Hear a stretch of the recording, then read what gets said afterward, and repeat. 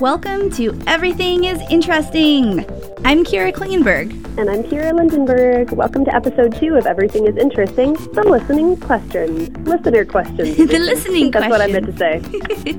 Today, we'll continue finding answers to the insightful and curious science questions submitted to us from the students in Mrs. Pace's 6th grade class at Pleasant Valley Middle School in Vancouver. Thank you again to everyone who submitted a question. And with us today is Jefferson Smith. Hi, Jefferson. Hi. All right, to start us off today, we have 2 questions that sort of go together. Jefferson, take it away. Dylan C. wants to know, how was the Earth made? And Nathan N. wants to know, why is the Earth's axis tilted? Great questions. And both the answers can be found out in space-time and in the story of the formation of our solar system. So Dylan C. and Nathan N., here's how our planet was formed and came to orbit the sun, and also why it doesn't orbit the sun in a straight up-and-down fashion. Cue the space music! Let's start with what we know so far. And I say so far because there's still so much we have yet to understand. But let's, start at the beginning of all things.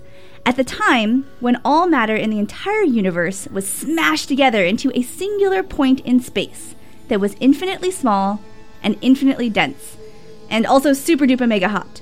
So we call this point the singularity, and it was full of quantum particles. It's what we know, quantum particles hate to sit still, and so the amount of energy contained in the singularity started to fluctuate until the whole thing exploded in a big bang. Surprise! Okay, this big bang as such sent matter and energy hurtling outwards, creating time and space as we know it. The singularity essentially contained the entire universe, all in one little thing, and then the Big Bang unleashed it. As they hurtled towards space, some of these tiny pieces of matter began hanging out together as big swirling clouds of gas and dust. And in one of these clouds, the solar nebula, was the beginnings of our solar system. About 5 billion years ago, a nearby event like a supernova or a passing star caused the solar nebula dust cloud to begin collapsing in towards the center. And as it collapsed, it spun faster and faster, taking the shape of a large disk. Hot, dense material like helium and hydrogen accumulated in the center of the solar nebula disk. The cooler, less dense parts spun out towards the edges of the disk. There they began to clump together, forming little spheres that we call the adorable name of planetesimals. Aww. And as they got larger, they became protoplanets. All that hydrogen and all that helium condensing in the center of the solar nebula disk eventually exploded and became the self-burning ball of nuclear fusion we know now as the sun. This event also blew away any random dust and gas that hadn't yet become part of something larger, leaving only the sun, asteroids, and planets, like the Earth, that make up the clean disk-like solar system that we know and inhabit today. So Dylan, from what we understand about physics so far and the beginning of all things, the Earth began, as everything did, as part of the singularity. And after the Big Bang, over billions of years, tiny particles of matter swirling in space clumped together and eventually formed our rocky planet. And, don't forget that we're talking in geological time here. So the Earth is approximately 4.5 billion years old. So all this stuff happened over a huge amount of time. But let's go back to the story of Earth's formation, and let's answer Nathan's question, which is, why is the Earth's axis tilted? So imagine spinning a top out across a table. So in your mind's eye, you've got a little top. Woo, there it goes. The axis the top spins around is at a right angle to the table it's spinning on, right? Perpendicular. As dust, there you go. As dust spun out and away from the sun, it accumulated around a central axis as it became a planet.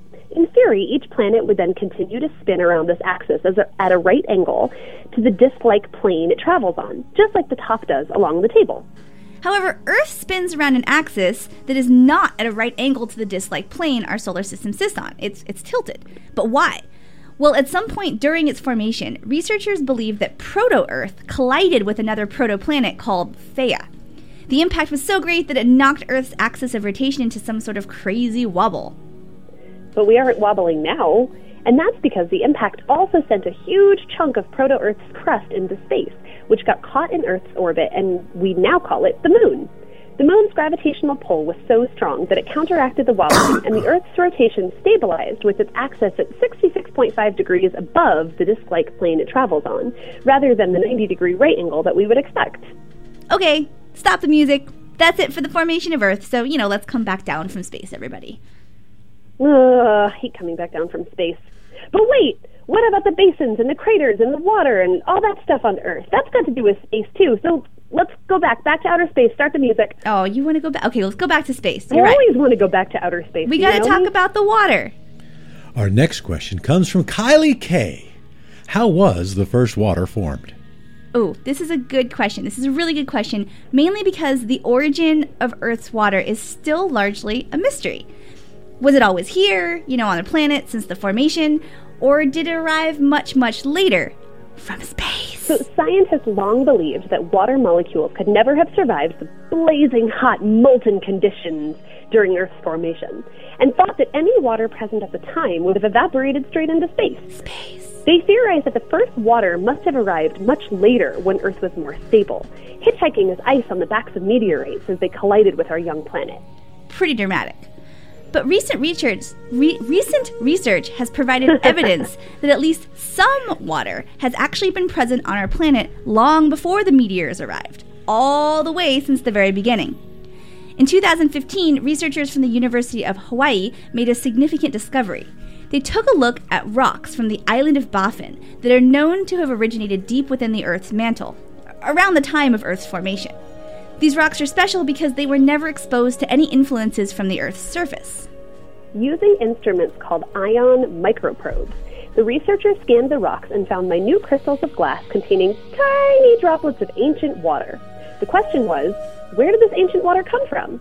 To find out, the researchers analyzed the water for the presence of something called deuterium? Did I do it? Deuterium? Jefferson, what do you think? Blue. Blue. Blue. I think it's deuterium. Deuterium. So deuterium is another form of hydrogen, an element contained in all water, but it is twice as heavy as normal water. We happen to know that the higher the amount of deuterium found in water, the more likely it is that the water came from somewhere else besides Earth. And when they analyzed the tiny ancient water found in the rocks, the researchers found very little deuterium, strongly suggesting that this water was actually present at the same time the Earth itself was formed. So scientists now suspect that the original water molecules on Earth likely began as part of the dust of the solar nebula, which was eventually drawn together to form our planet. And even if we had lost much of this original water to evaporation during, the super hot, fiery formation of the planet, some of it survived and still remains to this day. Meteorites may have later brought more water to the planet, but water was likely always a part of the Earth. And even after all this research, we still don't truly have conclusive evidence as to where Earth's water originated from. Science is a constant process. New research is always adding evidence to our ever-changing picture of the way things work. And we never know when we might discover something that changes everything and forces us to reevaluate all our previous beliefs. Right, like finding out that the Earth is actually round. Maybe we'll find out that water actually came from... Hold on, the Earth is actually round? Ta-da! Oh, God, I gotta go change everything I believe now. But yeah, maybe we'll find out that water actually came, I don't know, from worms? No, I don't know. I'm just speculating now. Either way, we're glad that water exists on Earth, and no matter how it got here, because where there's water, there can be life. Which leads us to our next question. Our next question comes from Kylie S. What was the first type of plant that was discovered? Okay, so when we heard your question, Kylie, we weren't sure if you wanted to know what we have discovered to be the first type of plant on Earth, or what the first type of plant ancient humans ever discovered was. So we decided to tackle both questions. Let's start with what the first type of plant to emerge on Earth was. Cue the plant music. Yes, we love the plant music. Doesn't this just make you feel like spring? All right, as we understand could you read the rest of this question in a British accent, please? No. No. I do such a bad British accent. All right, as we understand it, the earliest life dates back to about 3.8 billion years ago. And for the first billion years or so, life was limited to very simple, single-celled beings. Then, somewhere in the 3 billion year ago era, little single-celled guys called cyanobacteria. Cyanobacteria. You did it! Had the necessary body parts for performing photosynthesis, the ability to take chemicals from the air and water and turn it into food in the form of sugar, using energy from the sun. And this ability to make your own food, it's a super incredible handy superpower to have. So about 1.6 billion years ago, another single-celled organism called a eukaryote absorbed the cyanobacteria and its DNA into its own body, becoming a single entity. And these first cyanobacteria-containing eukaryotic cells probably resembled red algae, which evolved into the plants we see today. Each new algae cell came equipped with the DNA blueprints to build not only its own body, but also the body of the photosynthesizing cyanobacteria that would live inside its body. At this point on the evolutionary timeline, since the cyanobacteria is no longer its own independent life form, we start referring to it instead as a piece of the red algae's single-celled body. So an organ or an organelle known as a chloroplast. Chloroplast. The cells, in a British accent please, the cells in the tree outside your window are able to photosynthesize because they contain these little chloroplasts too, which are essentially genetically simplified versions of ancient cyanobacteria. It's like a creature within a creature. A creature within a creature. So red algae and eventually, green algae after that, lived a pretty uneventful life under the ocean for the next billion or so years. Until somebody got brave and ventured out of the pond, so to speak, giving rise to the very first land plants. And these plants were small and simple, with very shallow roots. They were things like mosses and all the stuff that resembles mosses. And they didn't have seeds or flowers or a vascular system like all the plants of today, or, well, most of the plants today. It took another 200 million years for the first fairly complex plant, the fern, to show up on the scene, and 100 million years after that for plants to figure out the art of seeds and flowers. On the evolutionary timeline, the emergence of flowers is at about 360 million years ago. That's where we're at. Geological time, man. It's long. So now let's speculate what the first plant was that the first humans would have encountered. So where were humans anyway during all this, billions of years of plant evolution? Well, it turns out that we came in much later on the scene. Much later. Cue the animal music. Also British. I also love the animal music. Yeah. I'm drinking tea over here. I don't know about you guys. You probably can't have it in the studio. My pee is up. Well, the first animal on Earth, a very primitive version of the sea sponge, has theoretically been around since 640 million years ago. Animals didn't begin their lives on land until about 395 million years ago. And guess what? It took almost all of those 395 million years and a whole lot of evolutionary adaptation for those animals who first crawled up onto the land to become us humans. Yay! And we don't know for sure when humans exactly showed up, because it's awfully difficult to pinpoint when the first Homo sapien that had all Homo sapien features was actually born. But we have a good idea that primates that resembled humans first evolved from an ancestor we had in common with chimpanzees some 4 million years ago on the continent of Africa. So we can reasonably assume that the first types of plants encountered by the first human-like species, Australopithecus amensis, would be the plants that existed around the same time in Africa. You're not going to try and say that one, Jefferson? Australopithecus. Oh, good. Good job. Check him out. So research shows us that much of Africa was grasslands during the emergence of the human species, and that in fact these grasslands were part of what made it possible for those early human-like primates to evolve into us humans at all. The traits that separate us from other primates, like large brains, flexible diets, complex social groups, and the ability to walk on two legs, only became necessary when vast fields of grass began to take the place of the forest that had covered most of Africa, and our ancestors suddenly had to cover long distances by foot and hunt grass-dwelling creatures. So maybe, the first plants that the very first humans were aware of was something that resembled tall African grass. I hope that helps to answer your question, Kylie S. We did our best. Whoa. It feels like I just learned a lot. Okay, here's the next question. Sticker? From Lily B. How many endangered species are there? And how can we make more? She did such not a good ask helper. that. How many endangered species are there was Lily B's question. Well, we just learned that life on Earth has undergone billions of evolutionary changes, which is how ocean-dwelling amoebas became more and more complicated creatures over time until adaptations to their environment eventually gave rise to us humans. But not all species that emerge from the genetic pool stick around forever. There are currently 2,328 plant and animal species that are listed as threatened or endangered in the U.S. alone. The title of endangered species is given to those plants and animals that the U.S. Fish and Wildlife Department or the National Marine Fisheries Service have determined are in danger of going extinct.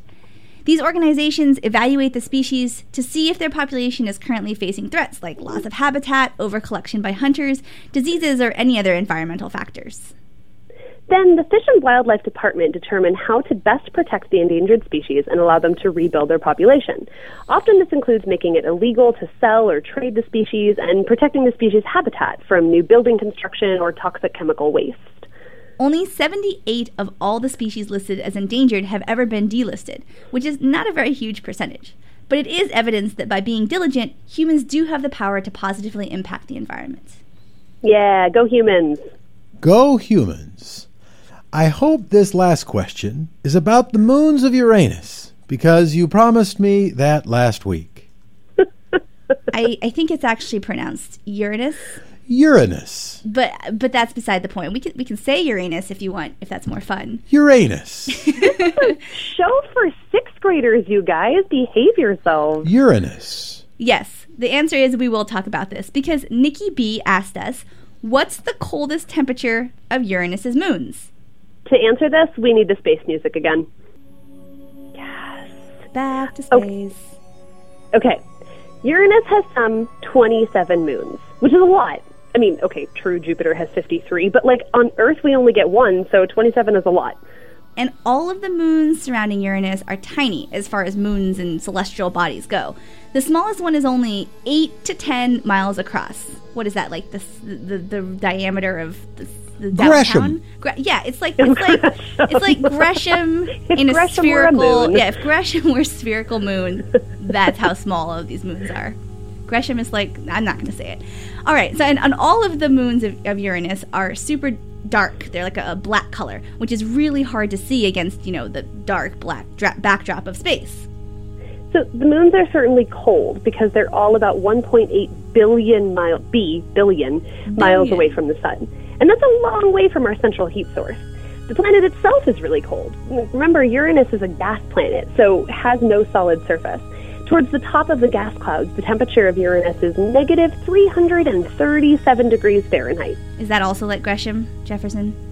Negative Very different from Gresham. It's cold, though, guys. It's really cold. Like, we complain when it gets down to, 37 degrees Fahrenheit in the winter here. Well, imagine 300 more degrees colder than that. I'd really rather not, thank you. Yes, that's what happens when you're that far from the sun. Okay, well, we have yet to capture any information about any of Uranus's outer moons. But back in 1986, Voyager 2 sent back information suggesting that the inner moons all appear to be comprised of half water ice and half rock. So we can speculate that many of the other moons share a temperature similar to that of Uranus. The only temperature we could find listed for any of the moons in particular was that of the largest, Titania, and its temperature is roughly negative 334 degrees Fahrenheit. That's very cold. Very cold. Very cold. Not quite as cold as the planet itself, but still pretty darn cold. And that's just our best guess. Perhaps, Nikki B, you'll grow up to become the very first human who gets to set foot on one of Uranus's moons. And if that happens, please take a temperature reading and get back to us. Thanks for the question. Yeah. Thanks, guys. That was it. That we finally got That's through all it. the questions. We did it. We did it. Well, that over. is a fantastic set of questions. We very much appreciate all of the questions submitted by the 6th grade class. I want to say that if you want to reach the Everything is Interesting team, Kira, where can they find out more? Oh, man, go to our website. I was asking Kira. Yeah, he was asking. He was asking you. Kira. Oh, man. Jump the gun. everythingisinteresting.org. Not only can you contact us there and send us some of your burning science questions, you can also find copies of all of our previous shows. Kira, what was your favorite question? Is that at me this time? Yes, Make it was eye to Kira. contact, Jefferson. No, I'm just my favorite Imagine question. how I feel over here just sipping my tea in New York. I thought my favorite question was going to be about the moons, just because, space and moons and temperatures and ooh. But it turns out I actually really liked the question about the first water, because it really highlighted how science is ever changing, and we never really, what we think we know and what is agreed upon is also something that can be refuted by evidence that we discover much later. And What was the great. dumbest question? There were no dumb questions. Except for These were maybe that one. amazing. I thought you were going to say I am that surprised one. at Oh, you. yeah, that question was the dumbest question, because Oh, I missed it. Which one? the one that he just asked, which is what was the Oh, dumbest. yeah. The only dumb question is, which are the dumb questions? Yeah, don't ever stop asking questions, guys, especially you kids out there. I mean, these were some amazing questions. These were awesome. They showed that you were really thoughtful and imaginative and curious, and that is a super awesome thing to be. Yeah. I think we're mostly done, but can we have the music? Can I have the plant music again? She really likes the plant music. I really like I the think plant you want to be music. British. Is this something That's that I'm none of your learning about business. you? We're all not right. here to get into my inner workings. Let's bring We're the just here plant to listen music to plant back. music and talk about science. Plant music one last time. Ooh, Jefferson, this music really suits you. I like to think I'm a little more Papa Roach.